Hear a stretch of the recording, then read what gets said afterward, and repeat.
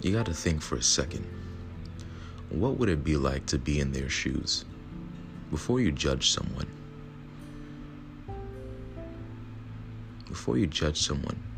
and ridicule them, what would it be like to be in their shoes?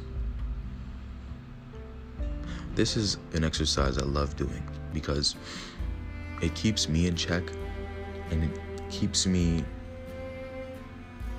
at a more advanced standpoint when it comes to dealing with people. Because if you can understand where someone is coming from, instead of you trying to talk over them, it's a win-win situation. When you understand someone, it's more, the conversation is more smooth.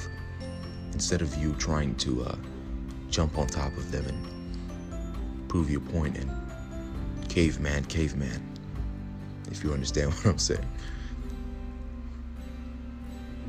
So the next time you get in an argument with someone, try to understand where they're coming from and why they would feel the way they feel. And then now, from that standpoint, you know how to deal with things. And I did a lot of sales growing up. I worked in a phone shop. And what I noticed is that not everybody is the same, one.